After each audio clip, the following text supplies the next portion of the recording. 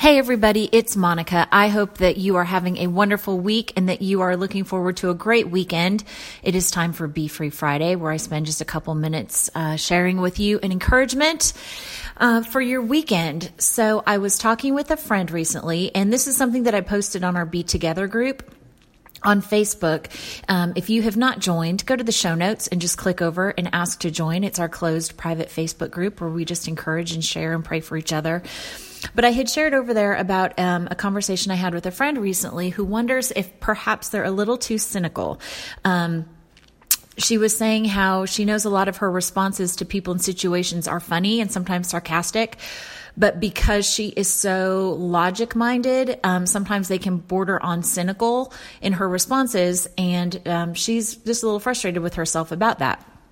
So in our discussion, we were talking about all the different things that cause our humanity and our flesh to rise up and to come out in situations that are just to go against our grain.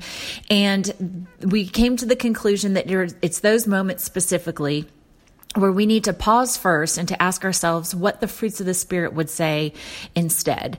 And in her case, it was sarcasm and cynical responses, but it also applies to situations where you procrastinate, are short-tempered, quick to judge, passive-aggressive, whatever your vice is, whatever your thorn in the flesh is, this applies to all of them. And so here's the questions that I would have for you. In those situations, how can you show love? How would joy respond? What would peace look like? Should you be patient in your response? What would kindness say right now? How can your answer show goodness? Is there a way to demonstrate faithfulness? Could your reply exhibit gentleness? Or should you exercise self-control with your words? And it just got me thinking how when we talk about the fruits of the Spirit, as we've been doing for the last several months, it is very easy for us to assume that they are going to grow when we are having our quiet time, our devotions, when we're reading our Bible, when we're praying, when we're in church. And they definitely are watered in those times. But when our fruit really grows, it's those times that are real life situations that bump against our humanity and challenge our typical fleshly responses.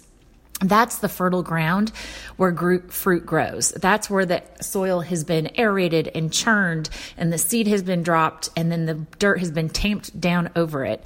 And so I just would challenge everybody this week, whatever it is that's your thorn in your flesh, whether it's anger, frustration, any of the things I've talked about before you reply, just say, what would kindness look like right now?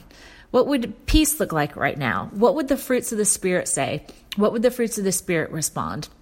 People are going to know us by our fruit, and they're going to know us by our love. And so when our humanity is getting the best of us, when we choose to exhibit fruits of the Spirit instead of what our normal response would be, oh my gosh, that's when our fruit grows and just looks so appealing to others. And people go, what is it about you? And you can say, hey, that's Jesus. And that's the Holy Spirit growing my fruit.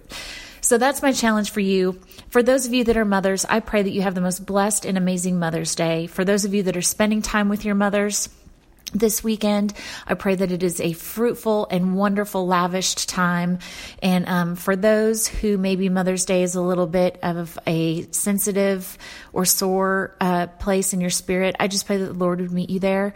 Know that you are loved no matter what, and that as we often talk about, our who is not our do. And those of us who are mothers, like motherhood is a big part of us, but it's not everything.